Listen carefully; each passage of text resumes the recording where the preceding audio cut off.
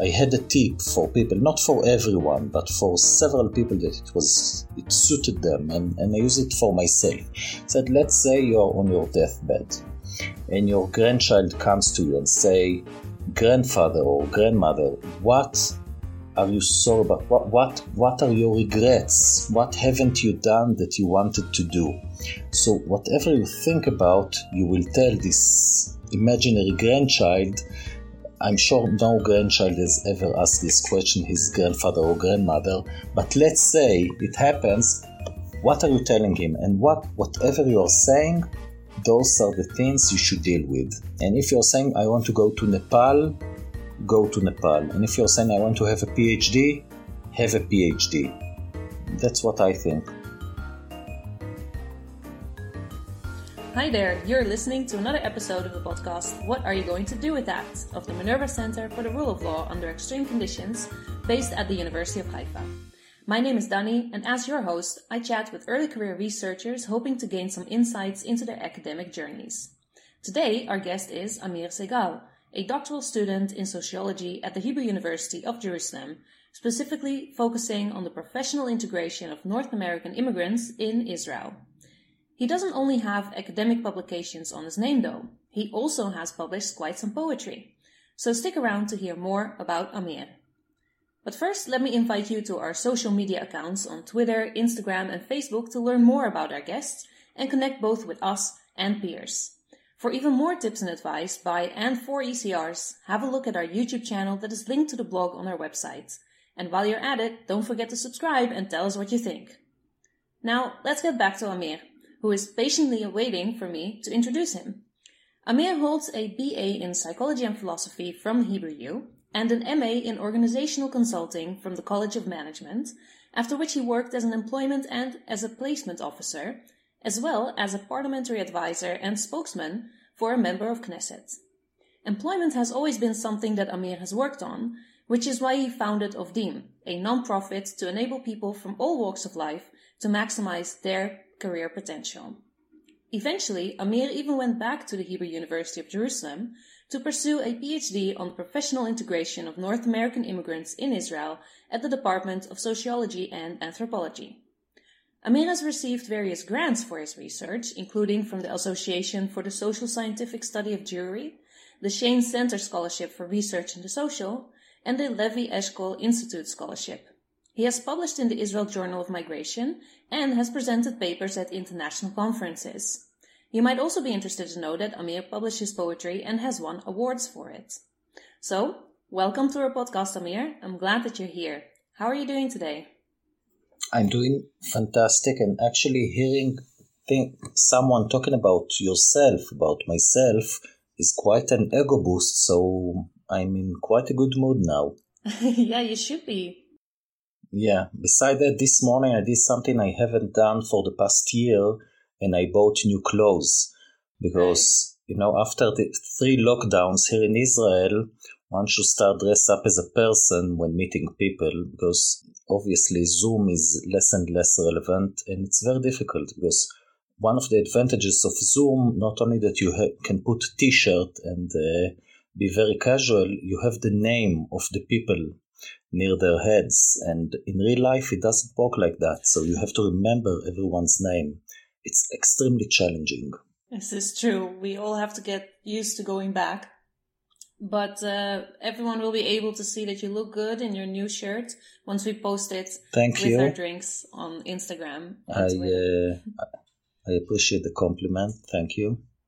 All right, so before we kick off, I'm going to pour myself my amaretto. What are you having? Excellent. I'm having black coffee. I'm drinking less and less alcohol the past year. So, Might be a good habit. And black coffee is also definitely, I feel, something more local to Israel than where I'm from, originally in the Netherlands. But they call it Turkish coffee, right? Yes. And actually in Romania and a few other countries too, it's called Turkish coffee. And black boiled coffee with no sugar, dark and bitter. Like life, maybe. I don't know. Yeah. You studied philosophy, you should know. But we'll for sure both get a kick out of it, so Cheers. Yeah. Cheers, l'chaim. L'chaim. So, as usual, I'd like to start with a few short questions. And the first one I got here is, if everything goes well, what is your ideal morning routine? My ideal morning, to have the kids at school and kindergarten by 8 o'clock. And is that a challenge usually, or? It's a huge challenge. Yes, it's a huge challenge. Yeah. Usually the day start with that challenge and end with the challenge of putting them to sleep. So, yeah, so that's the two major challenges of every day. But did you manage this morning? No. This morning it was, my daughter came to school about 8:15 and my son in about 9. He's very, very persistent. He's very, very argumentative. I adore this quality, but it's quite challenging. I bet. All right. Well, to talk about something more positive, what is the best thing that happened to you last week? No, that was positive. Last week. You know what? I won't talk about last week. I will talk about the week before last week. It was Passover here in Israel. It was Leil HaSeder, which is a huge holiday, huge celebration. And after last year, we all spent this holiday at our homes with our nucleus family. My extended family, finally got a chance to celebrate together. We were about 40 people. We rented a small motel in the south of Israel, in a place called Faran, and celebrated there. So it was phenomenal to end this year with the celebration with all the family for 3 days. It was just fantastic. That sounds really good. I also had a good time with family during the holiday, and I hope soon everyone who's listening will also be able to get that chance. Yes. Hope so, that we will end with this worldwide hysteria. Yeah. Then another last short question. If you could only eat one thing for the rest of your life, what would it be? Some sort of hamburgers. Yes. If they will allow me some variety regarding the hamburgers, I guess it will be okay. But obviously, hamburgers, not all the new Beyond Meat hamburgers. So meaty meat. Something that was killed and then made to food. Okay. So now that I know a little bit more about you, being a meat eater, celebrating holidays with family, and trying to make it at 8 o'clock in the morning, I'm ready to learn a bit more about your academic journey. So let's dig in a bit. Happily.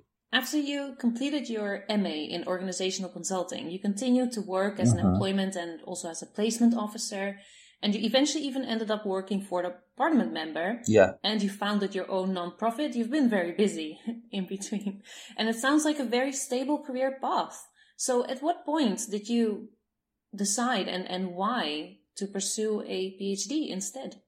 So it was kind of a long time dream, or maybe it's better to say an obsession for me to have a PhD. I didn't even thought about an academic career, as much as I wanted to have a PhD and to study for the PhD. And all this time, I was always, since my bachelor studies day, I was fascinated with the academic world and this aspect of dealing with knowledge and studying and exploring and expanding the human knowledge. So it was something that I always wanted to deal with in some way. I was quite afraid of an academic career because one of the things I did was to work in the junior staff of Ben Gurion University. And I saw many people finish their PhD and then find themselves unemployed in quite miserable conditions. So I thought to myself, I need to have a proper career and then I will have my academic studies. What happened to me that it took me even a bit longer than I expected, because I think it took me about 3-4 years since I started to try to get accepted to a PhD until I got to do it. which the majority of the main reason was it was hard for me to find an advisor. Okay. My current advisor, that I love him, he's great, he's phenomenal, maybe it was my destiny to be with him. I spoke to him about 4 years before I was accepted. He told me, I haven't got my tenureship yet, I can't be your advisor. And then I came back to him about 4 years later. He said, I got my tenureship. Let's do it. You will be my first student. Let's do it. So we did that. But I think, and I know it's a challenge of many people that I spoke with, it takes a while to land in this academic world, to find an advisor. And what I did was just addressing everyone in Israel, just every relevant person that I could think about, with various of aspects of PhD studies, of research that I thought about that might be relevant for them, until I got here. And I'm happy to be here. Yes, you should be. I think it's still always good to remember for us that it's still kind of special that we are where we are. I completely agree. Yeah, and I think this perspective of working in this boring real world makes the academic world seem much more special and interesting than other positions. All right, so you had the PhD on your mind while you were working. It took you a while to find a supervisor. Mm-hmm. But why did you decide to study at this particular university? Was that done all dependent on the supervisor? Well, it was a combination of two things. First, I live in Jerusalem, so it's closer to home. And second, that's what happened. I mean, if I would have found a supervisor in Ben-Gurion University, I would have been in Ben-Gurion University. Haifa University has the best view in Israel, so it would be Haifa. I don't really care. All the universities are fun. I mean, I know there's a lot of chauvinism regarding the Hebrew University, that we are the best university in Israel. I mean, all universities are fantastic, and everyone in them are great. So it's just what happened, and I'm quite happy about that. And because you've been through this, going into industry, trying to build your career a bit, and then go back into academia for the PhD, do you have any tips for others who are in doubt about maybe also going back to do a PhD? I think that if someone wants to do a PhD, they should do it. If not, they shouldn't. It's very simple. I mean, the assumption should be that it's impossible to... I mean, I don't know about the career, but my assumption was that I would not have an academic career, and maybe I would. I'll be very, very happy to have one, but maybe I would. But as a career counselor, I had a tip for people, not for everyone, but for several people that it suited them, and I use it for myself. Said, let's say you're on your deathbed, and your grandchild comes to you and say, grandfather or grandmother, what are you sorry about? What are your regrets? What haven't you done that you wanted to do? So whatever you think about, you will tell this imaginary grandchild. I'm sure no grandchild has ever asked this question, his grandfather or grandmother, but let's say it happens. What are you telling him? And whatever you are saying, those are the things you should deal with. And if you're saying, I want to go to Nepal, go to Nepal. And if you're saying, I want to have a PhD, have a PhD. That's what I think. Sounds like some good advice, and some good thinking needs to be done, of course. It's quite morbid, so I haven't used it for everyone, just for the happy few. So tell us more about your PhD and what it is you're working on with your supervisor. Okay, happily. So actually my master thesis was about employment of Jewish migrants from America, from United States to Israel. And what I saw are a few very interesting aspects. First, the majority of people who come to Israel, it's quite an obvious thing that I'm about to say, but some of the things are quite obvious. But again, I did found them after other people found them. One is that the majority of people come here from ideological Zionist religious reasons. and yet employment is highly, highly important for them, both as a way to fulfill themselves. Some people come to Israel, they say, I don't want to be, it's an expression I heard many times, I don't want to be a professional Jew, I want to live as a Jew in Israel. So they come to Israel and they want to work in something that will provide them fulfillment, like working for the government or for an NGO or even just working in Israel because they feel it's more satisfying for them. Second is that because of the connections between Israel and the United States, many of them, and mostly the American Jewry, they come here many, many times. Some of them know Hebrew well, they know Israel well, they prepare to make an aliyah sometimes years before they come here. And another aspect which became to be my number one aspect of the PhD dissertation is transnationalism.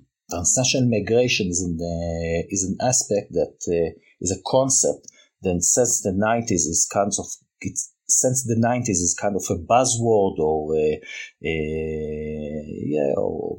kind of a buzzword or a hot topic that many scholars use. And I saw that the transnational relations of the Olim from United States to Israel are extremely strong. They visit United States, family visit them, some of them work in the United States, either they fly, they spend half the time there and then some of the time here, or they work for American companies online, so that became a huge aspect. And then I wanted in my PhD dissertation to see what happened to a group of transnational migrants regarding the labor market, regarding the workplaces that they work in, and with two aspects. One, how it affects their assimilation and adaptation in the new society, and here it's Israel.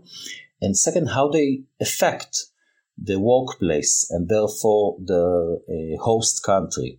And the effect of migrants is usually not studied unless it's an historical research or economical historical research, but usually in sociology and migration studies I haven't found many that wrote about it, so I thought it's fascinating.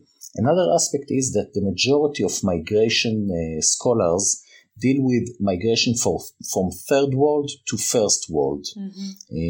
And I didn't want to do what everyone are doing. Yes, I know. Yeah, Me too. Yeah. I was told, and so I thought I don't want to do what everyone are doing. I want to do something else.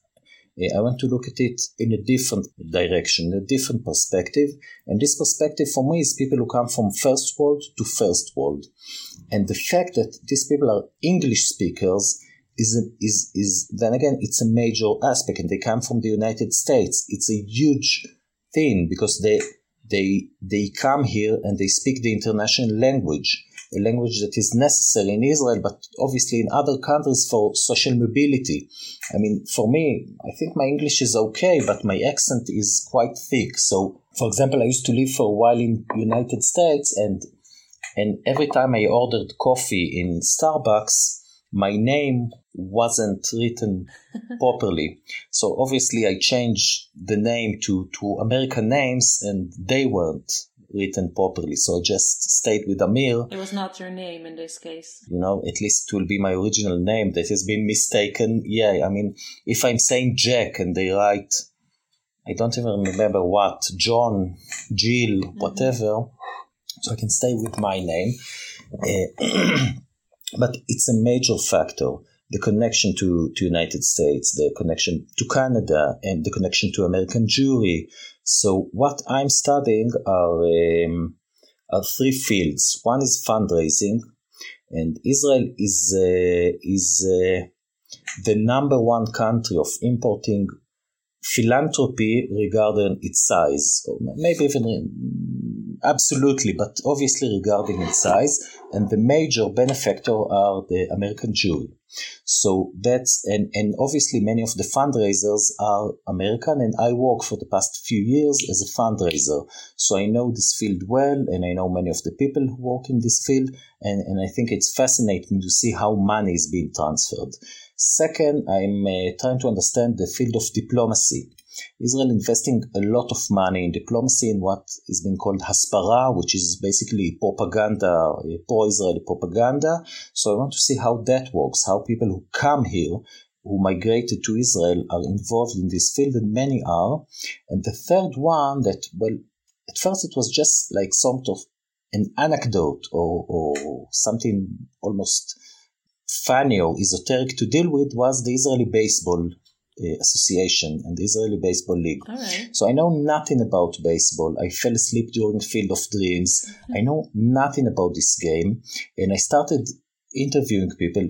It's fascinating. Okay, first, they love this game. I got infected in their passion to the game.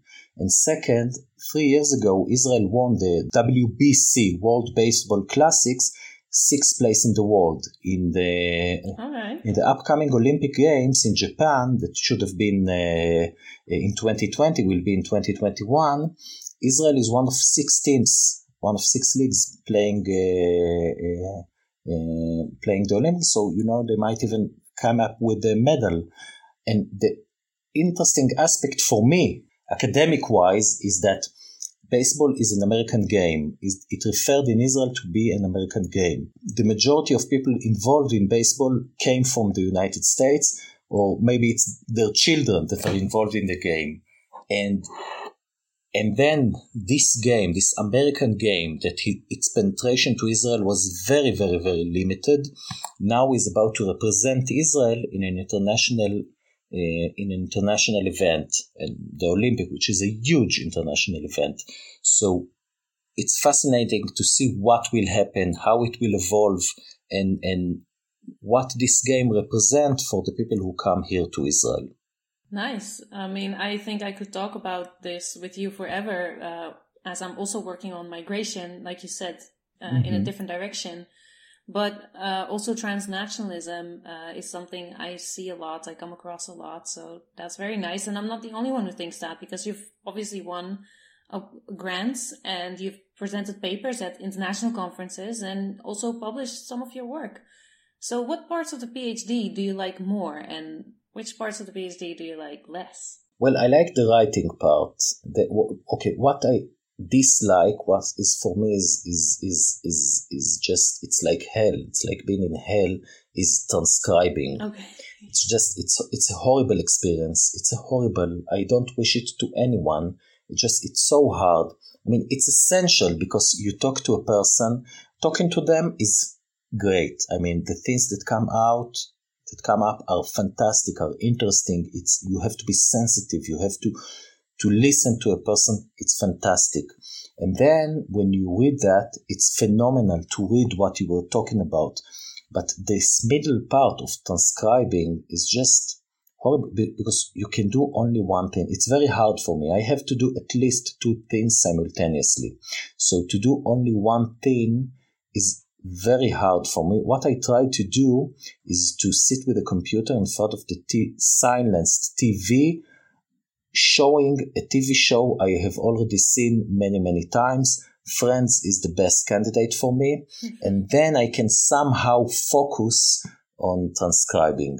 It's an essential part, and it's essential that I will do it because then I can grasp tiny aspects, tiny things they said that I was unable to see when I interviewed them.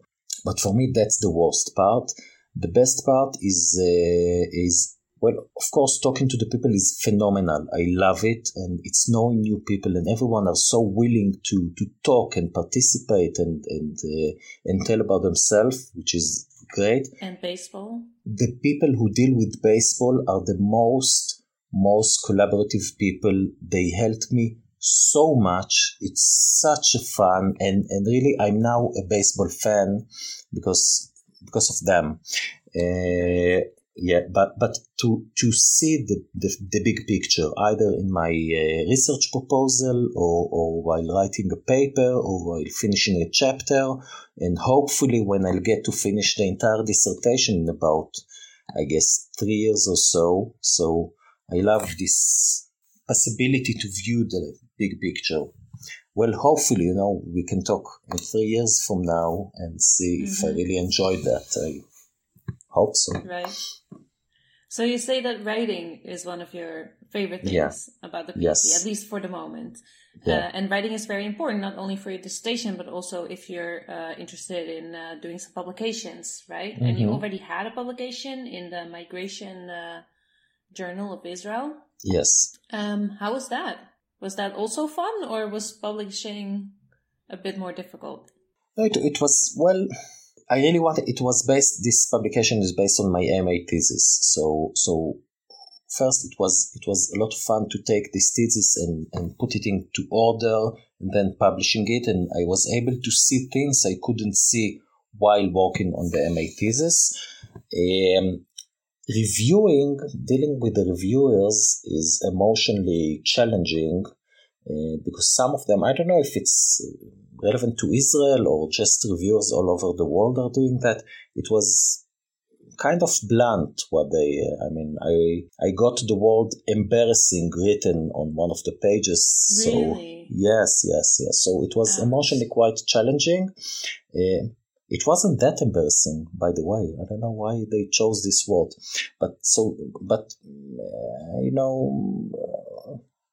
How the Americans said it, to power through this and you get along, and then it was published and it's fantastic. It's a fantastic feeling to have something you written being published. I'm still getting there, but I got reviews and I'm revisioning, so hopefully the next try will be it. Yeah. Can I ask you, just because I'm curious and if you're okay with it, if you managed at your first submission, or did it take you checking out a few journals before someone bid? So the answer is yes and no. I submitted to this paper, they said no, and then I submitted to a couple of other, to this magazine, they said no. I submitted to some other magazine, they also said no. I revised my paper quite a lot. It took me several months, and then I submitted again to this same magazine, and it was published.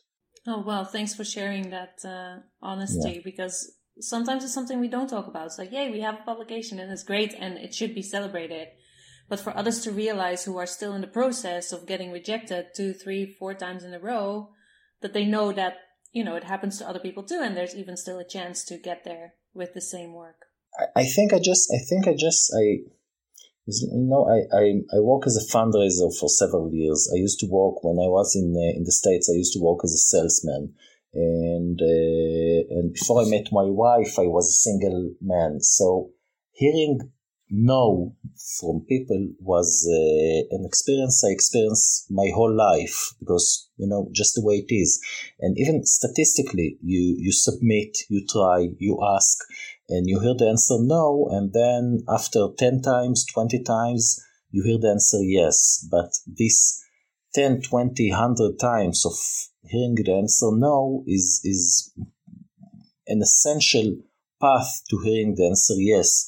And even the grant or scholarship I got, I submit to whatever is relevant. I won't submit to something that is completely irrelevant, but I do submit to everything that might be relevant.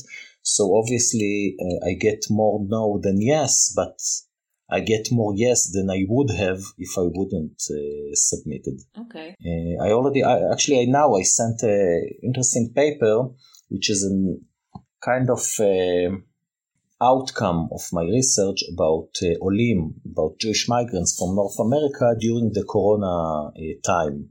Because several of the questions I asked my interviewees were about that. I interviewed so far almost 40 people. I have about 20 something more to interview. So I asked them about how they dealt with the coronavirus, with the lockdowns, with the flights being cancelled. And the conclusions are quite interesting, because the transnational connection continued and deepened, but obviously in electronic means, meaning social media, mostly social media and sometimes phones. So it was quite interesting.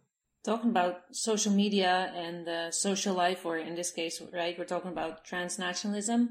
Actually, also was interested, because you haven't brought it up yourself, and with a lot of other guests, I do feel like they do that. that they have this struggle or this difficulty of balancing a social life with academia. Now, you've already been in industry and had your social life, and now you're back in academia. I don't think, really, parenting is much more challenging time-wise than the PhD studies. First, as I said, I can concentrate only if I do at least two things simultaneously. So when I write, I watch TV simultaneously. Obviously, only things I already watched. I really love the Star Trek sequels, Star Trek Voyager, Star Trek Deep Space Nine. So I watch them while I'm writing, unless I really have to focus seriously. So that's one. Second, parenting is the challenge, not the PhD. And third thing is that my wife started doing her PhD too. She's doing a PhD in history in the Tel Aviv University, and she said something I completely agree. She said many people have hobbies. Our hobby is to have a PhD. It's not more expensive, and it's not much more time consuming than other. Maybe it's a bit more time consuming than other hobbies, but it's a lot of fun. And beside that, it's very flexible. It's not like I have to be in the lab for several hours every day. I can write today, I can write tomorrow. I don't feel like that's affecting my social life. What affecting is parenting. Okay. That's a major effect. Yeah. Thanks for sharing. Okay, so we've discussed quite a few different things, and you've mentioned earlier that you wanted to get the PhD, that was the dream. Yes. But you haven't necessarily thought about what would happen after that. So that leads us to the last big question of today, which is, what are you going to do with that? After the PhD, are you staying in academia? Are you going into industry? What's on your mind? So I'm now in some sort of industry. I don't know if the non-profit industry is an industry, but I'm already there, so I can just stay there. It's nice. It's okay. I'll be very, very happy to be in the academia. This dealing with knowledge and ideas is fascinating for me. I can tell you, when I met my supervisor for the first time, he asked me, "What are you going to do with that?" And said, "I'll be very happy to have some sort of academic career, but worst case, when I order flight tickets, instead of Mr., I'll write Doctor." So that's an option too. But really, I want to be in the academia, and mostly I love writing. I love this writing and publishing, this ability to study something and then to write about it and to be part of this universal community of knowledge. It's amazing for me. Like talking about this paper I submitted, hopefully it will be published about migrants during the Corona time. One of the main scholars of transnational migration is called Steven Verotovec. He claims in several papers that the main theme, he called it the transnational glue, is cheap phone calls. When there are cheap phone calls, there's more transnational activity. So here it's not phone calls, but it's the internet that allows that. So it's kind of parallel. So I took what he said. I'm not saying he's wrong. He's completely right. But now I can add something to it. And it's fantastic. It's phenomenal. The ability to do that is phenomenal. And I love it. I just love it. And another thing I sense, at least in this stage of my academic life, everyone are very nice. I mean, everyone I address come back to send me emails back. I sent emails to professors in major universities, to major scholars in my field. They write back. They are willing to talk. They are willing to discuss. They are willing to help. It's so friendly, and I experienced that not only in Israel, but like a worldwide phenomenon. It's fantastic. I love it. I love nice people. I love being in a place People are nice. I love it. I want to be there. I want to do it. I hope I'll be able to. Okay, fingers crossed. And do send us that paper if it does get published, because I would read it. So I'm sorry, it will be in Hebrew, but the rest of my publishing, I hope it will be in English. I hope the rest will be in English. Cool. Okay, so then I'd like to wrap up with just a few other short questions. Happily. The first one is, what do you consider to be your most important contribution to your field? The effect of migrants. It's an understudied subject, and I think I have few potential contributions, but the effect of migrants is a major one. It's an understudied aspect, and I think the American Jewry has given and changed and affected so much in Israel. And it's just a phenomenal case study that I think should be implemented to other types of migration. How migrants affect their host country, it's a huge thing. Right. As a group, right? Like coming from certain areas in the world. Yes, obviously I'm not talking about just the single migrant, but migrants as a group. But I think it's a huge thing because, and then again, the majority of migration literature that at least that I know speaks about migrants as this sometimes even miserable people who move from one place to the other just to get a little bit more money or to escape from some atrocity, and there's much more in that. And obviously when a group of people come to a new society, to a new geographical area, they do things, they affect. It's impossible to think they don't. And so it's essential we will treat them as people, as subjects, as people that are agents and can implement and affect. So it's very easy for me because I'm studying people who come from America, the empire of our times, who speak English, who are highly educated and come to a country that is highly favorable for them to come to. They're being invited to Israel. But I really hope it will have some effect about other groups of migrants to see how they can affect, and how they can affect, how they do affect, what are the effects, and to really see them and to acknowledge them. Okay, and you're still on your way to make more contributions, so we'll get to that. I hope. All right, and who has impressed you most with what they have accomplished?